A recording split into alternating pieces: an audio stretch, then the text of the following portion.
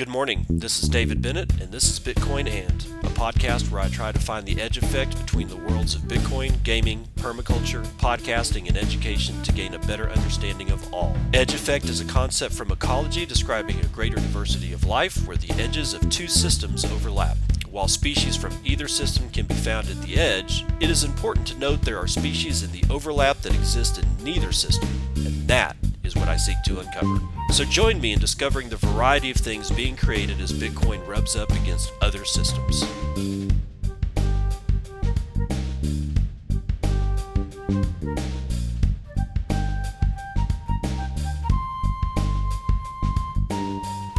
It is 8:17 a.m. Central Standard Time. It is the 16th of November, 2021. This is episode 504 of Bitcoin, and I got to talk to you about podcasting 2.0. I really do, man.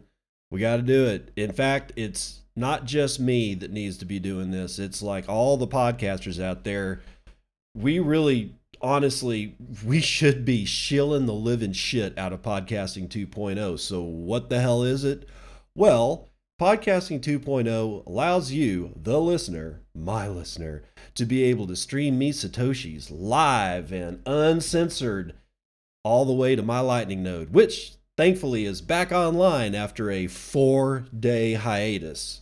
I'll get to that here in a second. I forgot to talk about that shit yesterday because it's really kind of interesting situation. Anyway, you can go to podcastindex.org/apps and find a whole list of podcast apps that are fairly new.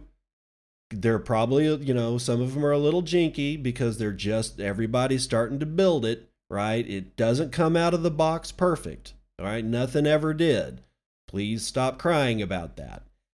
But anyway, get one of these apps. Like there's, what do we got on here? We got the Breeze app. We got Sphinx.chat. We got the Fountain app, which I'm really actually kind of starting to like quite a bit. There's Podcast Addict. There's Podfriend. There's Podverse. And from what I understand, because Podcast Index is a construction, or podcastindex.org is a construction of Adam Curry.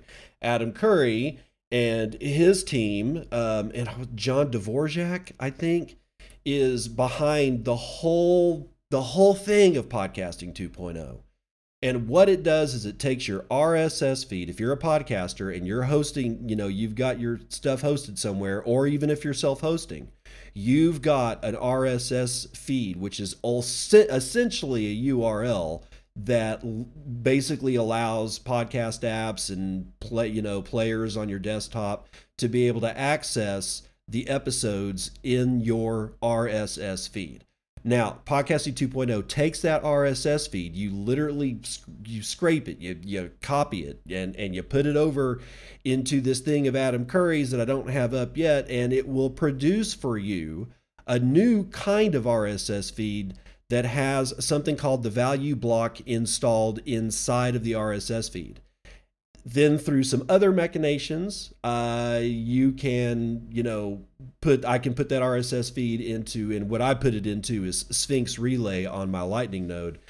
And now, because the podcast index has a bunch of podcasts in it, and a lot of those have structured their RSS feeds with the value block.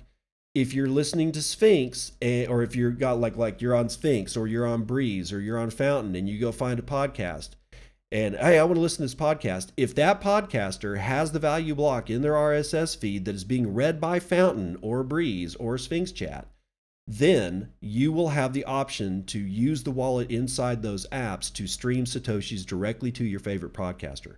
And this is the way we get away from advertising. This is the way we get away from accidentally having a sponsor that was good to begin with, but then you got to make that phone call saying, dude, I read the news, you screwed this up, I don't want you as a sponsor anymore.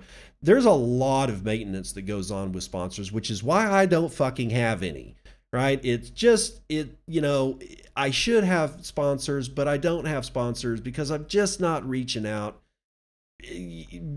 Because I really want to construct this under Podcasting 2.0 where it's a listener supported show.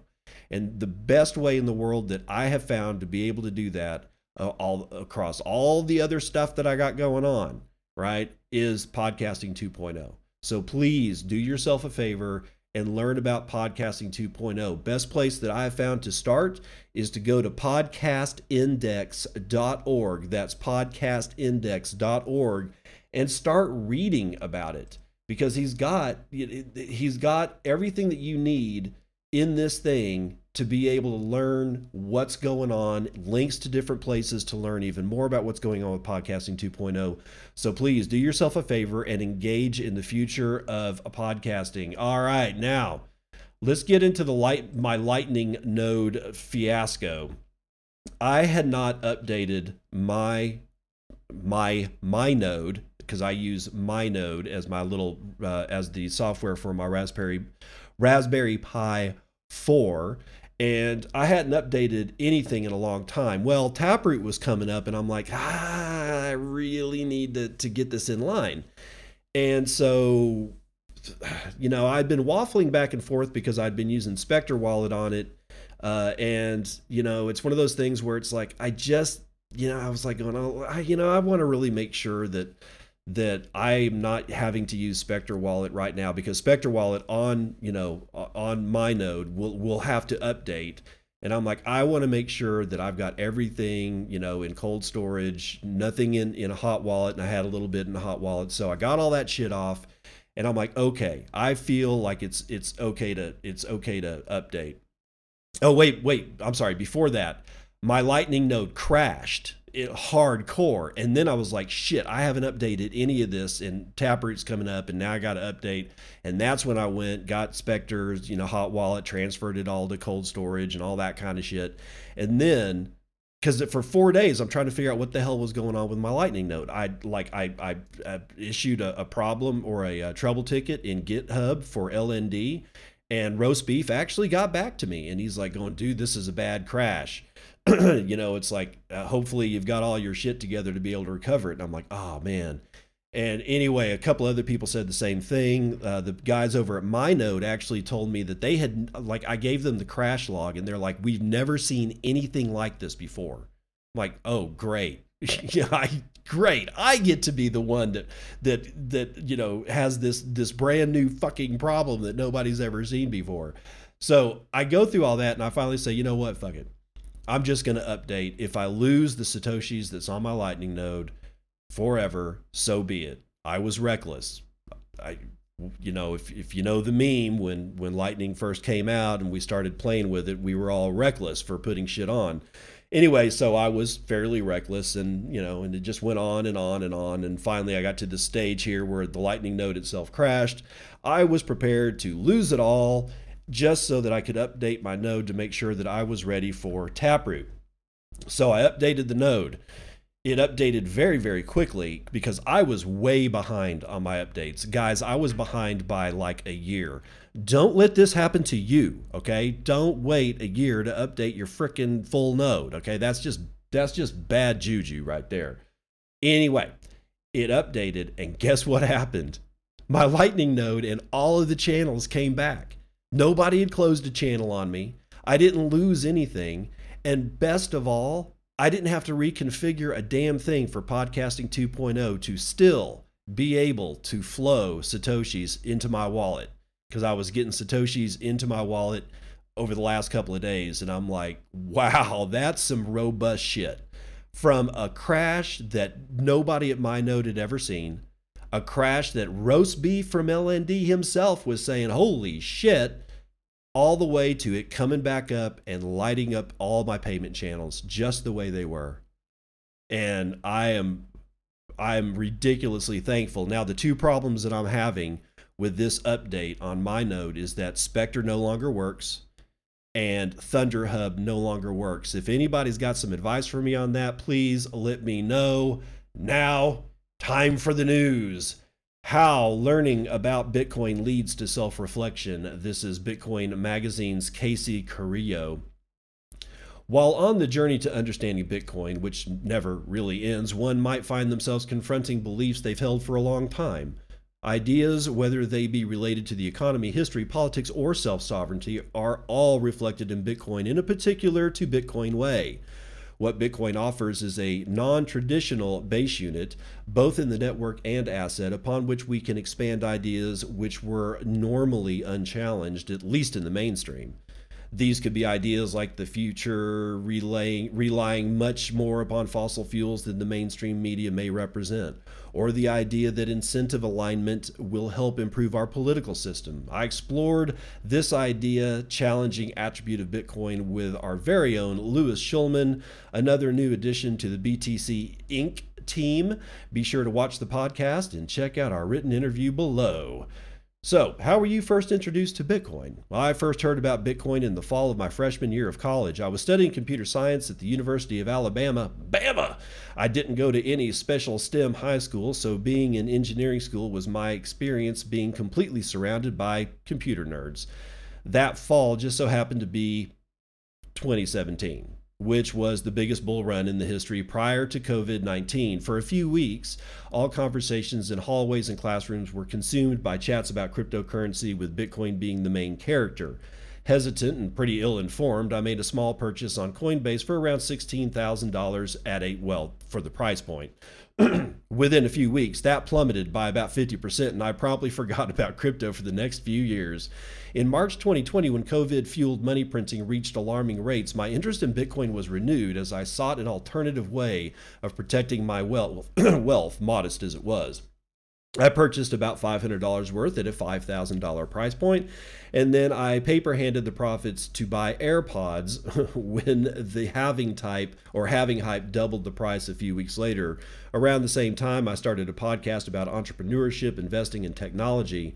Through interviewing a few Bitcoin thought leaders on my podcast, such as Guy Swan and Taylor Pearson, my enthusiasm and understanding matured, and I began to buy more heavily towards the end of 2020.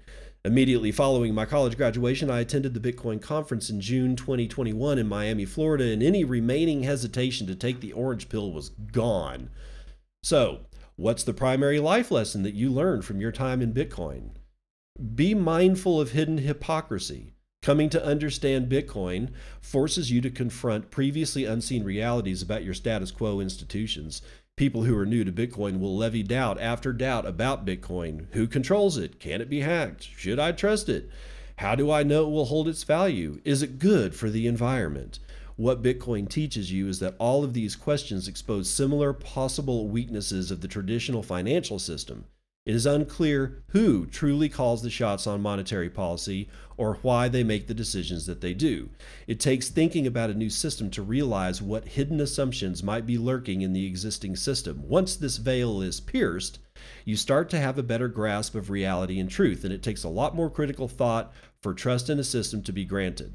What aspect of Bitcoin, be it part of the technology, the culture of the industry, do you believe best encapsulates what you desire to see in the world? Well, I think Bitcoin is the biggest large-scale success story in recent history of what can happen when we design systems with properly designed incentives. I think we are already witnessing the consequences of this in real time. Incentives across disparate industries are now being questioned and thoughtfully redesigned to benefit as many stakeholders as possible. DeFi platform agnostic is in parentheses, is increasing transparency in the financial world and increasing yields for all participants. Music and art NFTs are deconstructing traditional power structures to allow artists to better capture the upside of their work. These are simple examples, but I expect to see other industries deconstructed and rebuilt with better incentives, which are only made possible by the innovation of the blockchain. So what are you most looking forward to in the Bitcoin space? Unlocking human capital in two ways. The first is the human rights angle. Bitcoin is allowing millions and hopefully someday billions of people living in unstable countries to accumulate wealth in a likely more secure asset than was available to them previously. I think this will have a massive positive impact on quality of life for millions of people and help them escape various levels of poverty. The second is reducing digital distraction. The rise of the Lightning Network has made near zero cost decentralized transactions a very real possibility. I expect these micropayments to become integrated into internet companies and allow them to redesign their user experiences around new incentive structures. Web 2.0 profit was dictated by how long a company could seduce a user into using their platform and how much data they could scrape about them. The consequences was maximally addictive apps and extremely compelling personalized advertisements, and most people are ill-equipped to compete against the supercomputers which have reverse engineered their psychology. Holy shit. It is my hope that Lightning Network micropayments can reinvent the business models for social media, mobile games, and entertainment platforms like YouTube and TikTok. If users can pay with money instead of time, they'll slowly regain their ability to concentrate on difficult tasks throughout the day without the need for quick surges of dopamine every 20 damn minutes. A promising early example of this can be found here, and they reference Sphinx.chat. That's right, Sphinx.chat. For all your Lightning needs. No, actually not all your Lightning needs. Fuck it, let's continue. Price prediction for the end of 2021 and the end of 2030.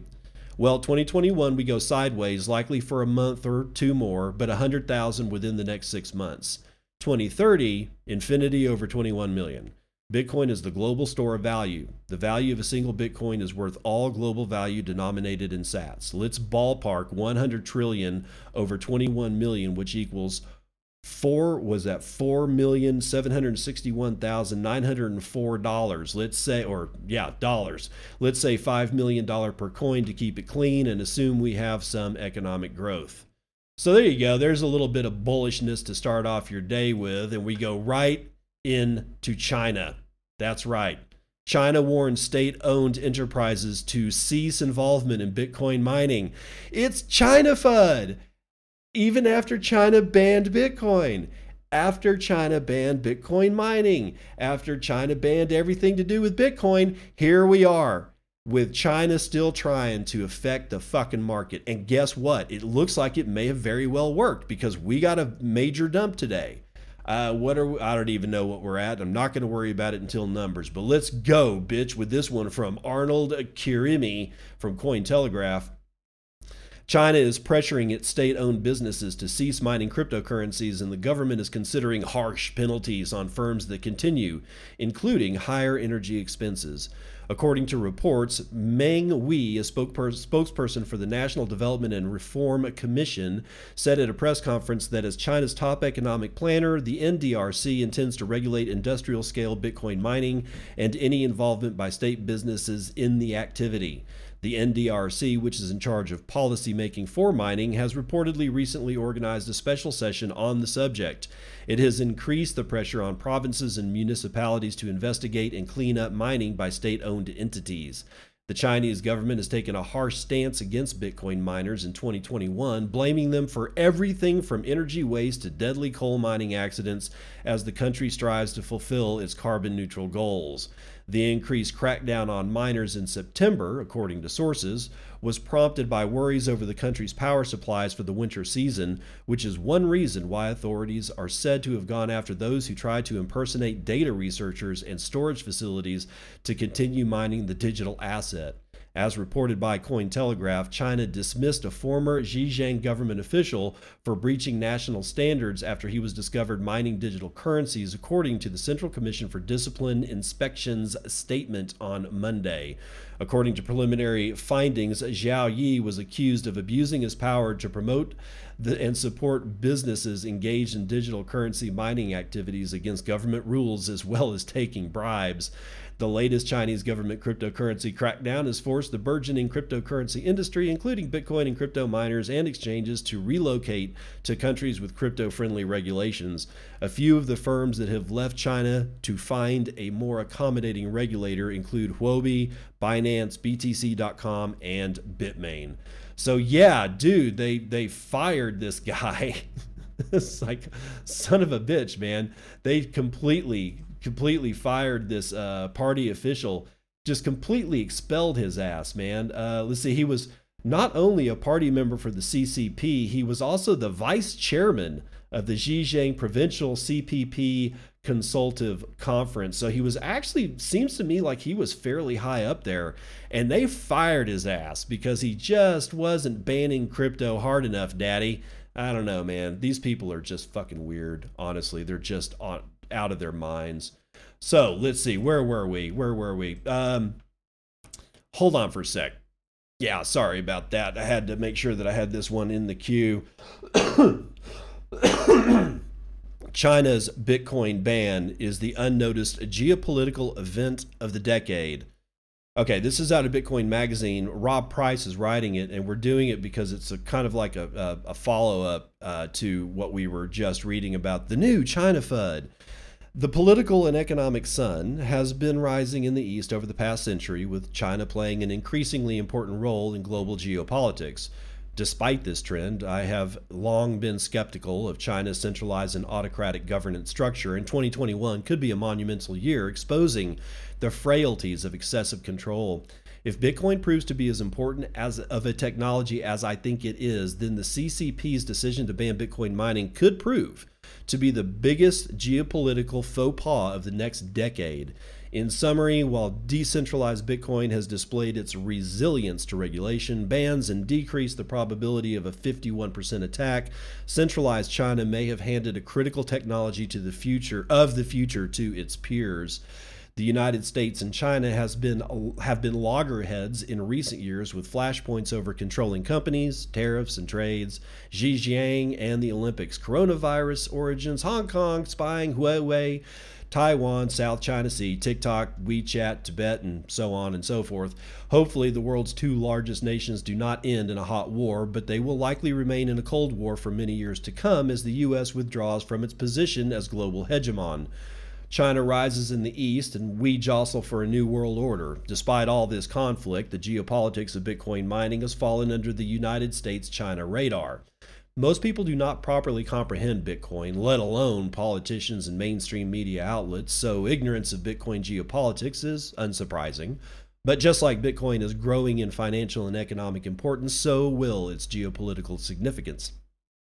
There is a fascinating geopolitical shift underway in Bitcoin, where power is shifting from the east to the west.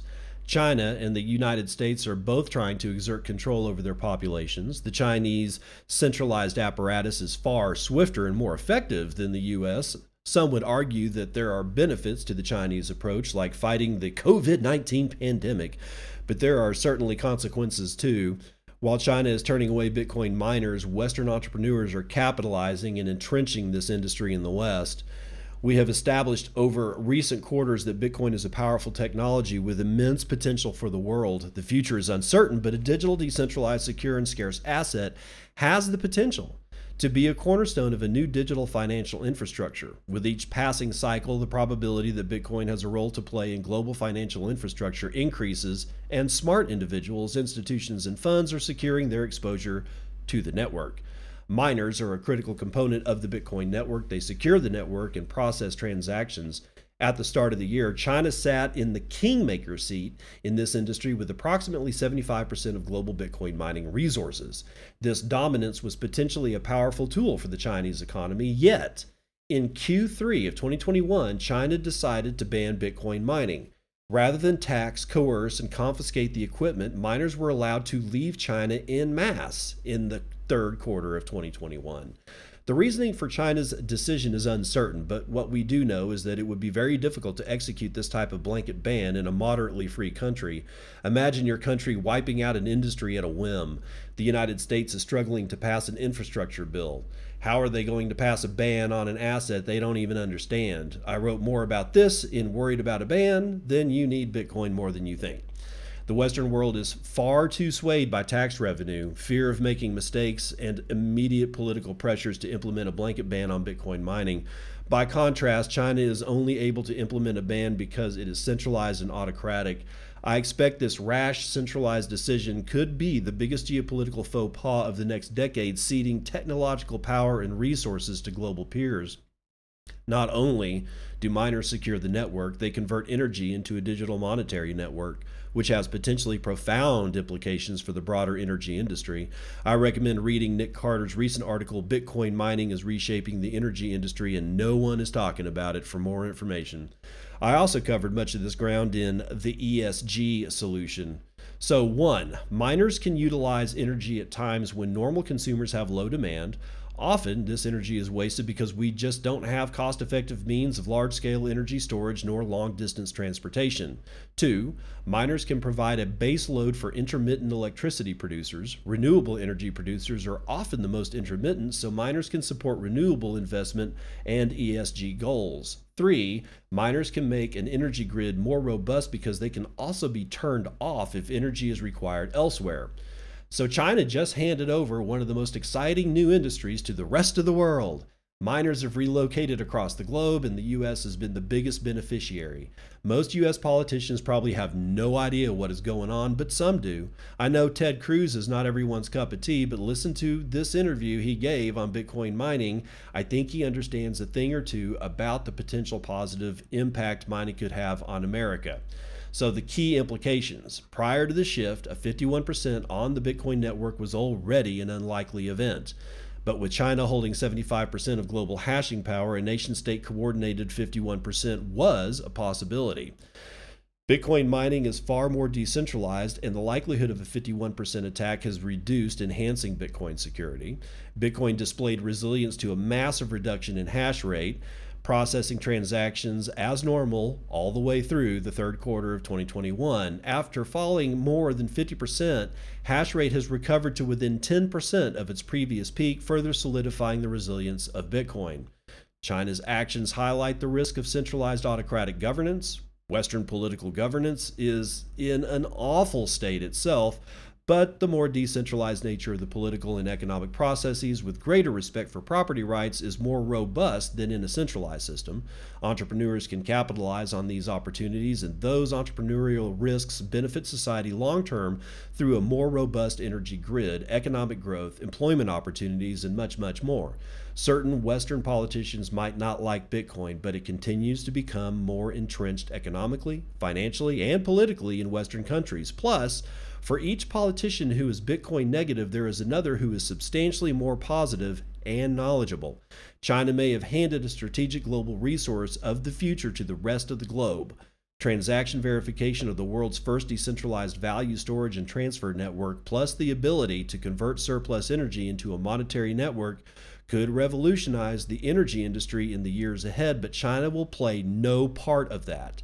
Perhaps the sun does not rise in the east after all. Conclusions. Bitcoin mining is more decentralized. 51% attack chances have been reduced. Bitcoin displayed resilience to a massive reduction in hash rate. China's actions highlights the risk of centralized autocratic governance. Western entrepreneurs have capitalized on this, and Bitcoin continues to become more entrenched economically. So China fucked up. China fucked up in a very big way, and China is never going to recover from this. But that doesn't mean that China's not going to be a lethal force moving forward for the next decade, 2, maybe 3. I don't know. But from reports that I've been hearing and from what other people have been telling me of reports that they've been hearing, things internal in China may be falling apart. So we're just going to have to see. And by the way, if you're cheering for China to fall apart, I don't think, if I'm going to put me in there too. If we were to cheer for China to fall apart, I don't think we understand quite the implications of what that means.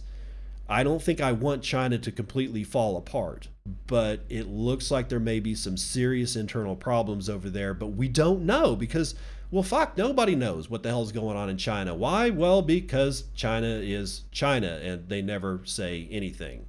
So continuing on, Brian Quarmby has this one out of Cointelegraph.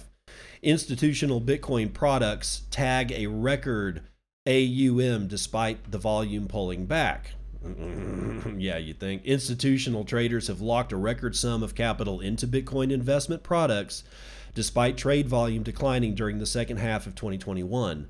According to CoinShares, November 15th's Digital Asset Fund Flows Weekly report, Bitcoin investment products saw total inflows of $97.5 million between November 8th and November 12th, pushing the sector's assets under management, or AUM, up to a record $56 billion.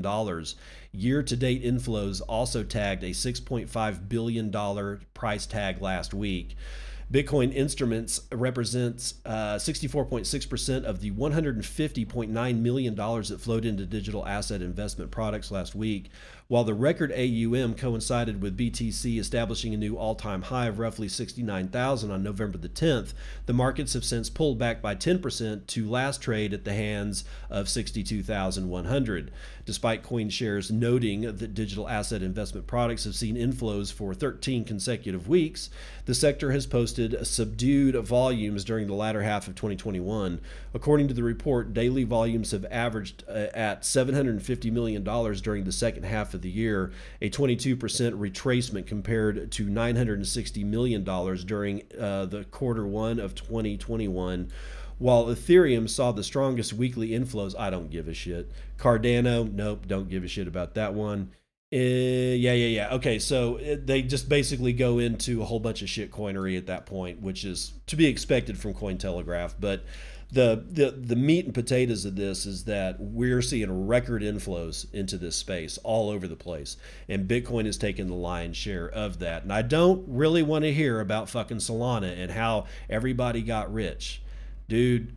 You're playing with fire, because next up is Orbcoin. That's right, Orbcoin. From what I understand, they got a $2.8 billion investment to have you give up your identity in ways you don't quite understand for a measly, paltry amount of coin that you cannot actually trade with somebody else unless they too have been cuckolded into giving up everything about their identity that you never wanted to give up. Bitcoin only, people. Bitcoin only. And let's see. Israel reportedly adopts new AML rules for crypto. Hill and Parts has it for Cointelegraph as well. Israel has reportedly enacted new regulations related to the cryptocurrency industry in order to combat illegal activities such as, you guessed it, money laundering and terrorism financing, because that's all we do since we ever became humans. Is just that's our God gave Eve the apple and said, go forth and stupid pill your mate Adam over there so that you guys do nothing but finance terrorism, child pornography, traffic children, human trafficking, drug running, and whatever, money laundering. Yeah, because that's what the tree of knowledge gave us as we became human, right? We ate the apple, and all of a sudden I was like, I think I'm gonna go finance some terrorism today. That's right. Fuck you. I'm sick of it, dude. The government of Israel enforced new anti-money laundering regulations on Sunday, requiring local fintech companies and virtual currency service providers to obtain an operating license, local news agency Globes reported. The Israel Securities Authority, the Capital Markets, Insurance and Savings Authority, the country's independent financial regulator, is now reportedly in the process of reviewing various virtual currency service providers that have applied for such a license. Shlomit Wagman, director of the Israel Money Laundering and Terror Finance Prohibition Authority, said that the new AML rules would help the country curb criminal usage of digital assets while also providing the industry with more support and legitimacy, the Jerusalem Post reported. Quote, the application of the regulations constitutes real progress for the Israeli economy, the fintech industry, and for improving financial competition. Oh, bullshit. The Israeli government has been actively working on regulations to combat illicit activities related to crypto this year. In July, Israel's Ministry of Finance proposed a law requiring residents to file tax declarations for crypto purchases above $61,000.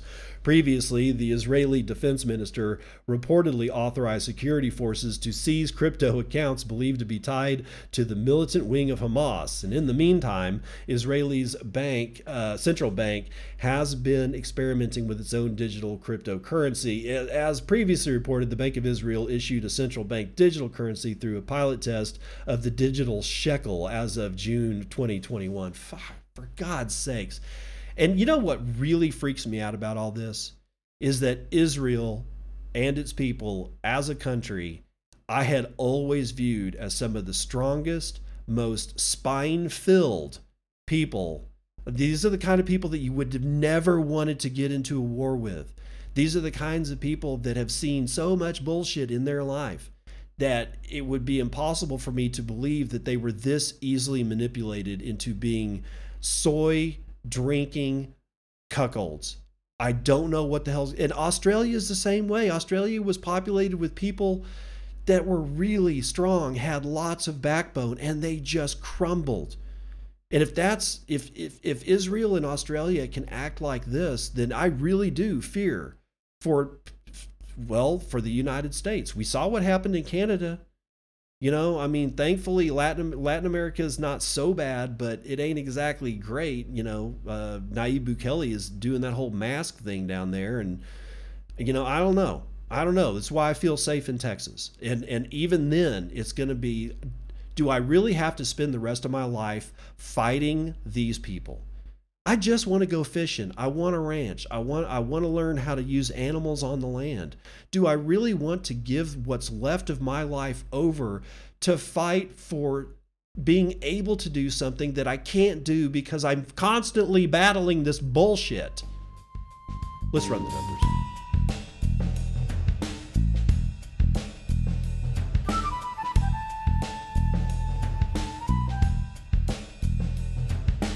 CNBC futures and commodities, we got flammable liquids are mixed.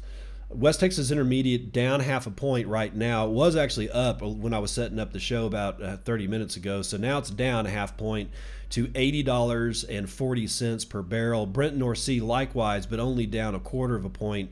It's down to $81.89. Natural gas, however, is doing its thing. 5.5 points to the upside to come in at $5.29 per 1,000 cubic feet. Gasoline likewise up a full 0.5 point. $2.34 a gallon, so no good news for the people on the West Coast there. Shiny metal rocks are mostly down. Gold is down 0.08% to $1,865. Silver up 0.1 point to $25.13. Platinum is down 0.75 point. Copper is down 1.17, and palladium is down scant at 0.05%. Agricultural futures are mixed. Our biggest loser today is going to be wheat, down almost a full point. Our winner is going to be sugar, up almost 0.5 point. And let's see here, indices. Let's see, Dow futures 0.39% to the upside, S&P futures 0.25 point to the upside, as well as NASDAQ futures, which just clocked over to 0.33% to the upside. S&P mini is standing at unchanged. Let's talk about real money at $60,723. Yep, that's a dip. If you were listening to me yesterday, it was somewhere closer to 63, 64,000. So yet another dip. Do not fear. We've been here before. 303,000 transactions performed in the last 24 hours is about 12,600 transactions per hour. But 838,000 BTC have been changing hands over the last 24 hours, which is quite a bit above the local normal on volume. 35,000 BTC being changed hands every hour on the hour, with the average transaction value of 2.77 BTC and the median transaction value 0.013 BTC, or just about $782. Block times are still very low, 9 minutes and 17 seconds, and with 0.08 BTC being taken in fees on a per block basis, that means that over the last 24 hours, we've had about 12.7 BTC taken in fees overall. With a 0.91% increase in hash rate, we are up to 173.85 exahashes per second. And your shitcoin indicator is Dogecoin, as usual, at 24.3 United States pennies. Screw you, dog.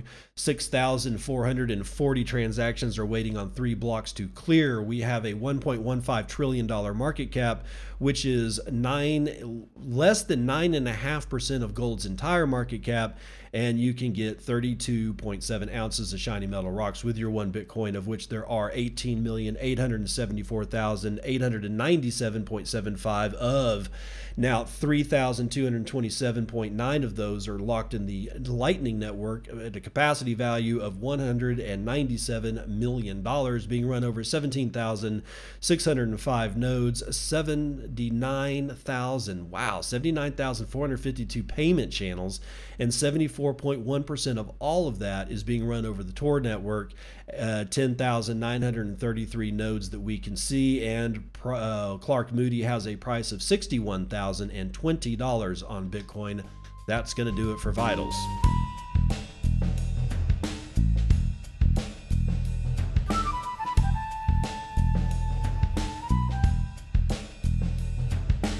Welcome to part 2 of the news that you can use. Senators seek to amend Bitcoin reporting changes in infrastructure bill. Nomsios has it for Bitcoin Magazine. U.S. Senators Ron Wyden, chairman of the Senate Finance Committee, and Cynthia Lummis are introducing a bill to amend tax reporting requirements in the infrastructure legislation set to become law on November the 15th, Bloomberg reported. Which it did, okay? He signed that shit like either this morning or yesterday evening or something like that. But let's see what Senator Lummis and Wyden had in mind. Quote, the new bill, the text of which was obtained by Bloomberg News, seeks to override a provision in the infrastructure legislation that cryptocurrency investors say is overly broad and would stifle growth of digital currencies, per the report. In September, a tax change introduced in the infrastructure bill would require United States persons receiving over $10,000 in Bitcoin and cryptocurrency to report the sender's personal information to the Internal Revenue Service, extending the provisions of Section 6050I that currently apply only to cash transactions. Quote, our bill makes clear that the new reporting requirements do not apply to individuals developing blockchain technology or wallets, Wyden said in a statement, per the report. This will protect American innovation while at the same time ensuring those who buy and sell cryptocurrency pay the taxes that they already owe. You bitch.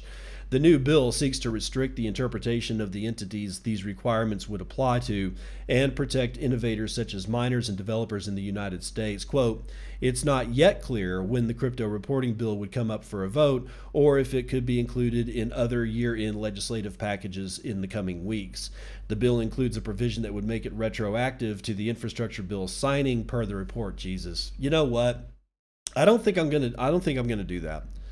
I'm just not. Of course, then again, I don't really have to worry about somebody just dumping $10,000 on me. But I'm not going to report. I'm not going to ask you.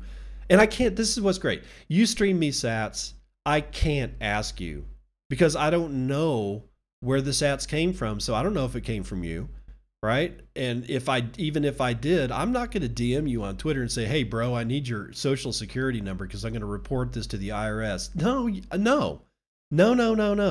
Now, if it gets to a point where somebody's streaming me so many sats that it's like actually $10,000, then I've got a crisis of conscience that only I will be able to determine at that time. But I guarantee you what it's not going to include is asking you for your social security number. Fuck these people. Bitcoin mining raises power grid fears in Texas. Oh, fear. And guess who it is? Okay, so we're talking about power fear.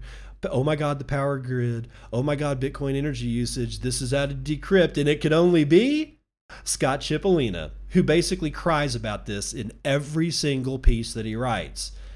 Good.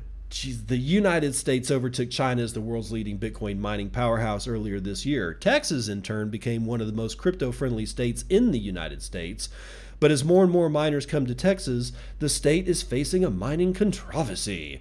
They are energy hogs, Michael Machet-Foss, a fellow at the Center of Energy Studies, told KHOU 11, a local news outlet in Houston, quote, I don't think that in Texas we've actually done a bad job in terms of anticipating growth. I think where we've missed it is in understanding the sensitivity of the system to breakdowns. Well, that sounds like we've just uncovered a serious fragility in the Texas grid system. And maybe, just maybe, we should address that.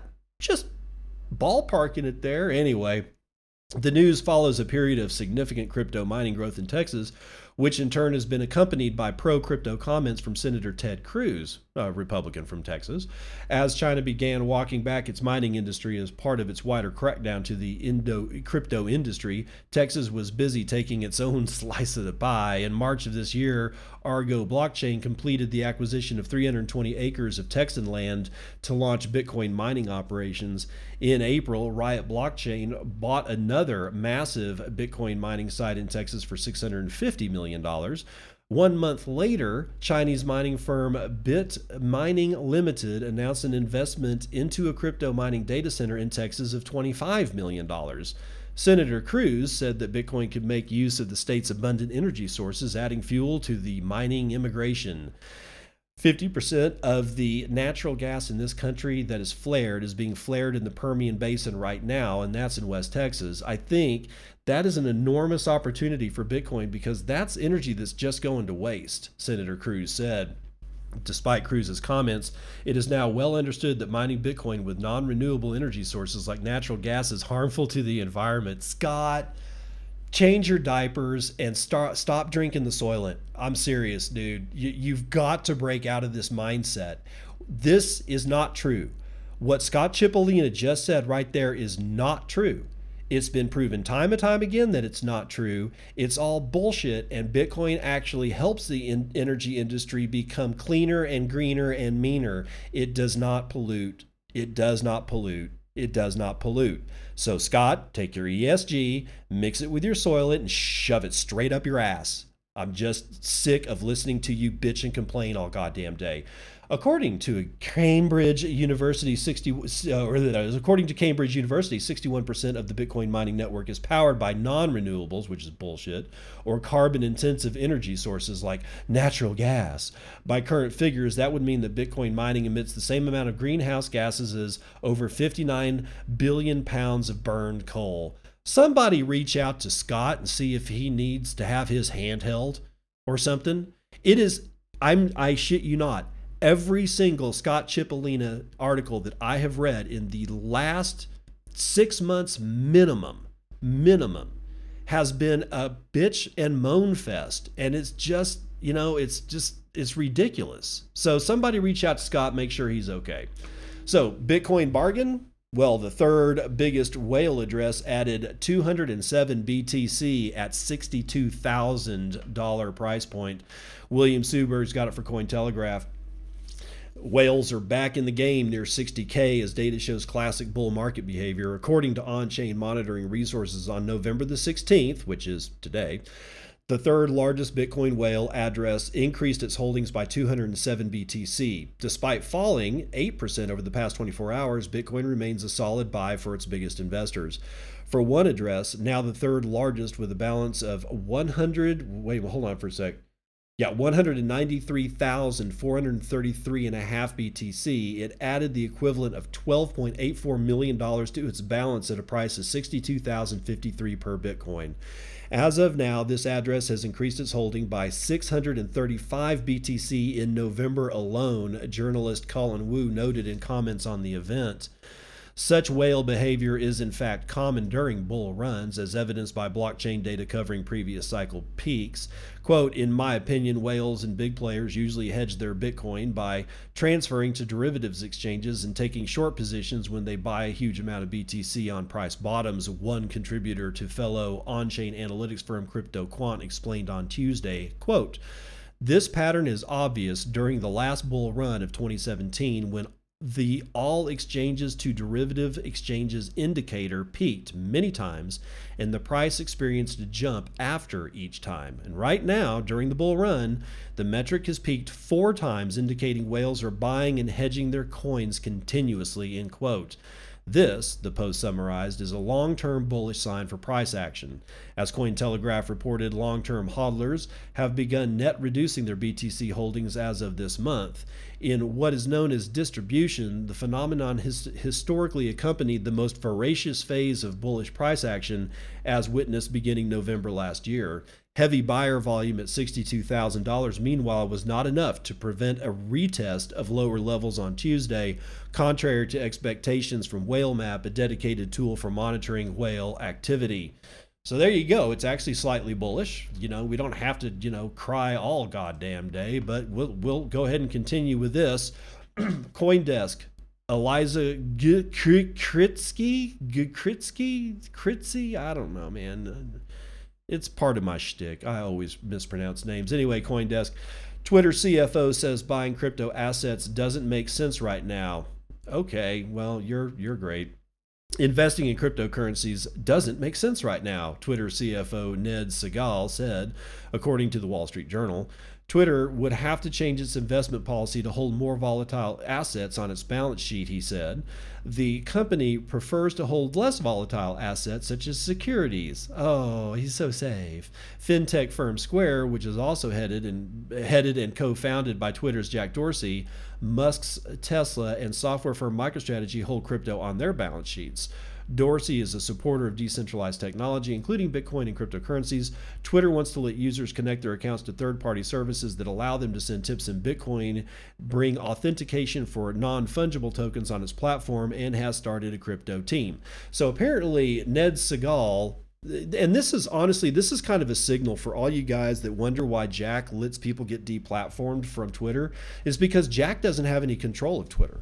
This is pretty freaking evident right here with CFO basically going right up against what Jack thinks. But Jack does have control of Square, right?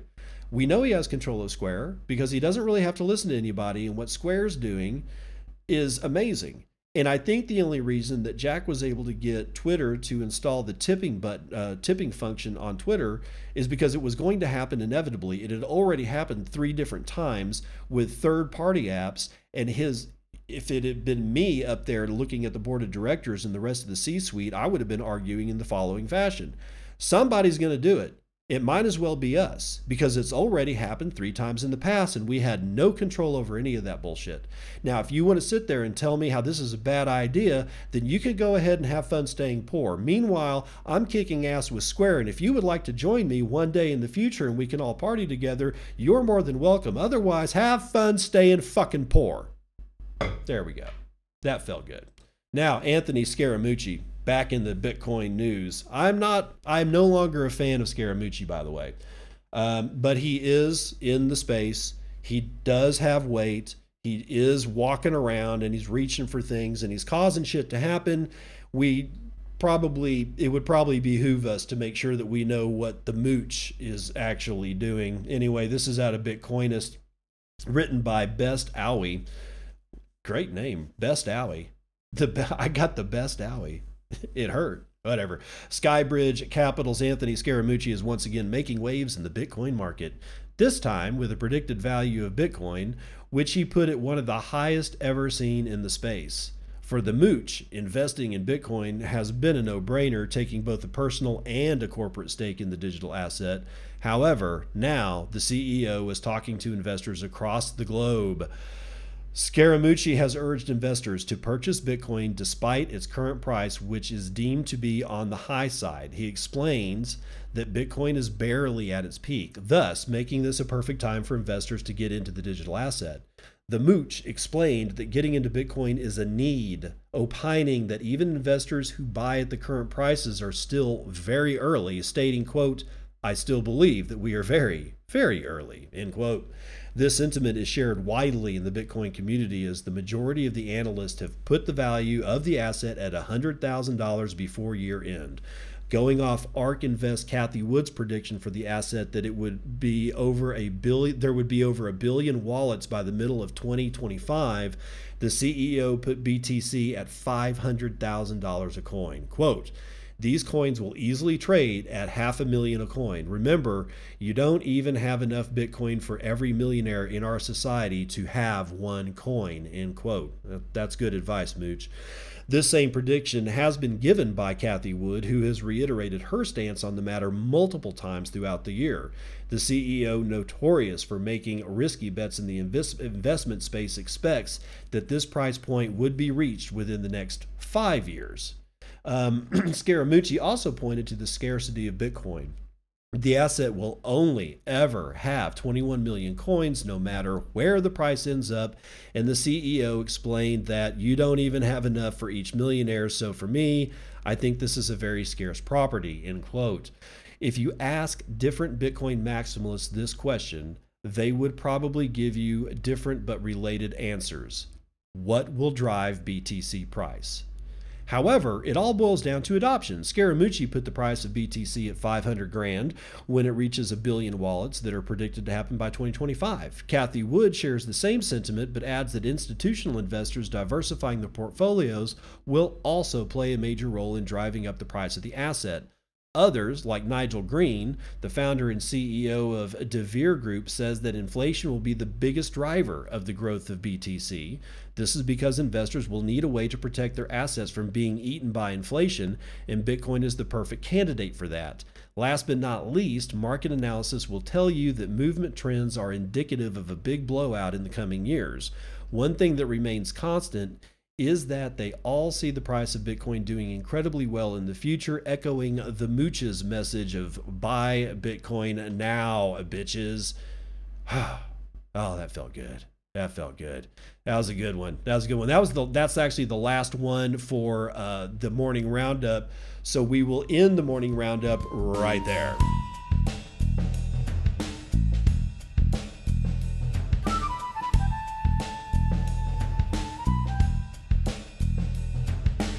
Well, shit, I was going to do a joke for you, but I've got another joke for you. Michael Burry nukes his portfolio, exits all bearish positions. Okay, Michael Burry. Who's Michael Burry? If you don't know who Michael Burry is, then that means that you have not watched the movie The Big Short or read the book. I highly recommend the movie, though. The movie is really, really solid. Great acting. It's got great screenplay. It's well done. But Michael Burry was one of the very earliest people in the world that called the 2008 financial crisis before it actually occurred, because he was the only one that was actually looking inside of all these credit, these not default swaps, that's the insurance, CDOs, a credit default obligation, or no, not even those. It was basically the mortgage packages that were being packaged and repackaged to all these investors, and nobody was looking at who was actually paying the mortgages inside these mortgage packages. And Michael, being the autist that he is, because he is autistic, he was actually, that's the kind of person that you want to go through reams and reams of data, and he's looking at who's making payments, and he's like starting to realize that all these people are about to default on their homes, and he's like, fuck this. So he goes over to the big investment banks and he has them structure an insurance package, or like some instruments that he can short the housing market, which nobody had ever done before. He's like Noah telling people that God is going to flood the earth, and he's literally putting work into building an ark, and people are sitting there pointing at him and laughing, and guess what happened? If you read the Bible, you probably know what happened. Everybody that wasn't on that boat got dead. And that's, look, whether you believe totally in the Bible or not, that's fine. I'm just saying, if you're not on the boat, you're going to get left behind or worse. This is Zero Hedge.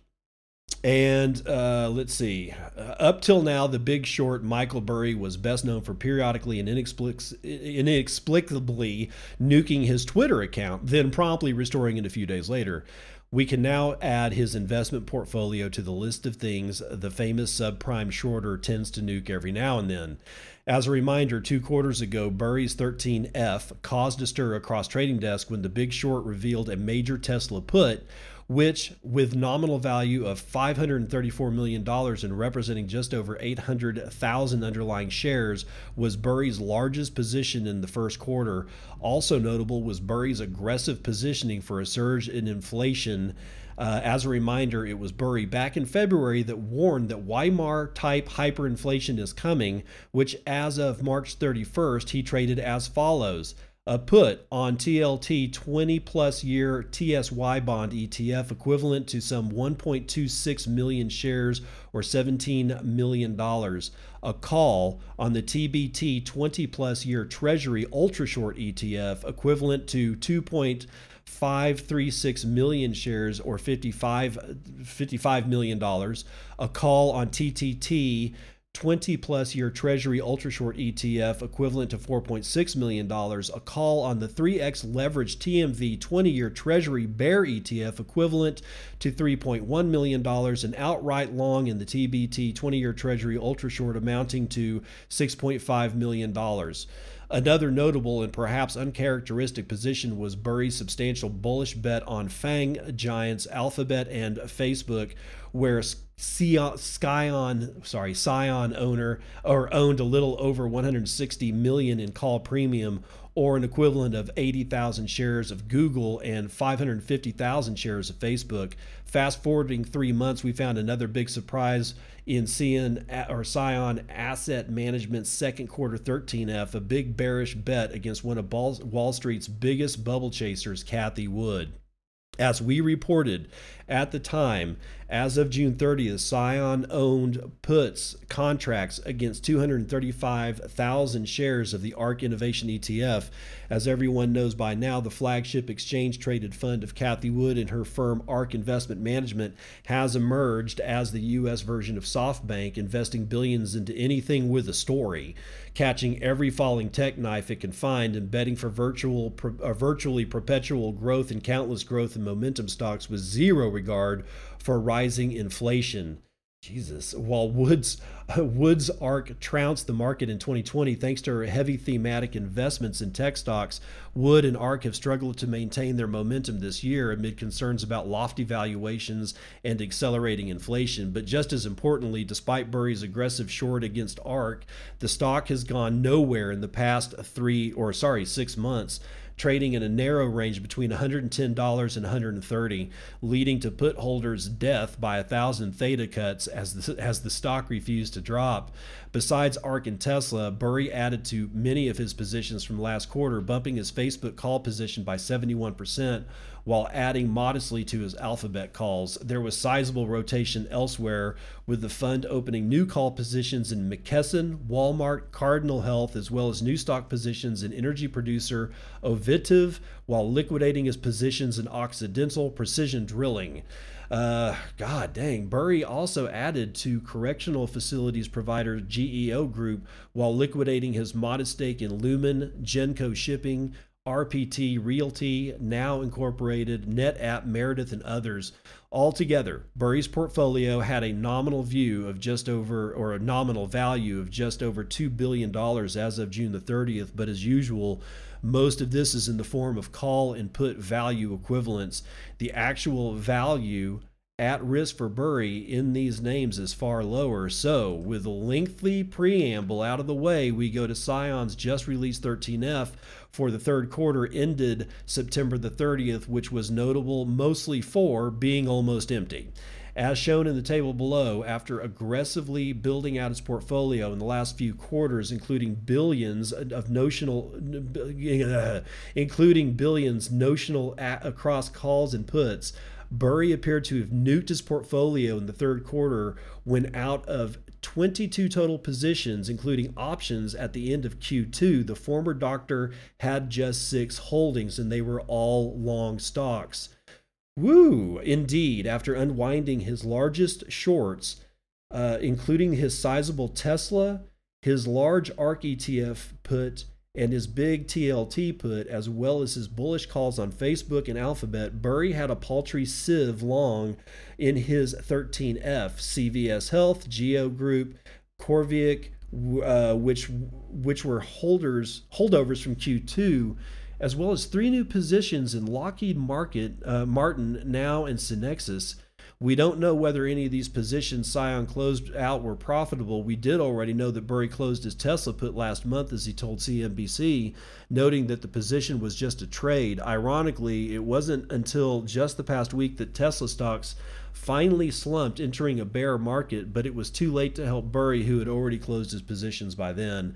And since it is unlikely that any of the above bearish bets proved to be extremely lucrative, we can safely say that Burry's hunt for the next big short continues, so far unsuccessfully, and if the recent catastrophic experience from Russell Clark is any indication, As a reminder, the former CIO of Horseman Global just announced that he would shutter his bearish hedge fund after being redeemed out of the industry. Burry should probably be careful that he doesn't follow in Clark's footsteps. You know, all this signals to me is that this general bull market, this general money printing, this general people that are terrified of inflation seeking alpha is nowhere close to over. It's nowhere close to over. And yet we're seeing valuations in stocks, real estate, anything you can possibly imagine. People are starting to invest in weird fucking shit at this point. You know, I mean, art has always been kind of the weirdest thing to invest in, but over the centuries, it's proven to be fairly lucrative to most people. They are sitting on so much cash because they are getting so much cash because we are printing so much cash, and it's not just the United States, it's everywhere. And all these people that are sitting next to the money printer are going, I don't know what to do with all this cash. So they're shoving it into anything that they can find their hands on. And it looks to me like Michael Burry just said, this is not going to end anytime soon. He probably thought that it was. We all think that it is, that you just can't continue this way, but always remember the old adage. The markets can stay irrational a hell of a lot longer than you can stay liquid or wealthy or alive. I'll see you on the other side. This has been Bitcoin and I'm your host, David Bennett. I hope you enjoyed today's episode and hope to see you again real soon.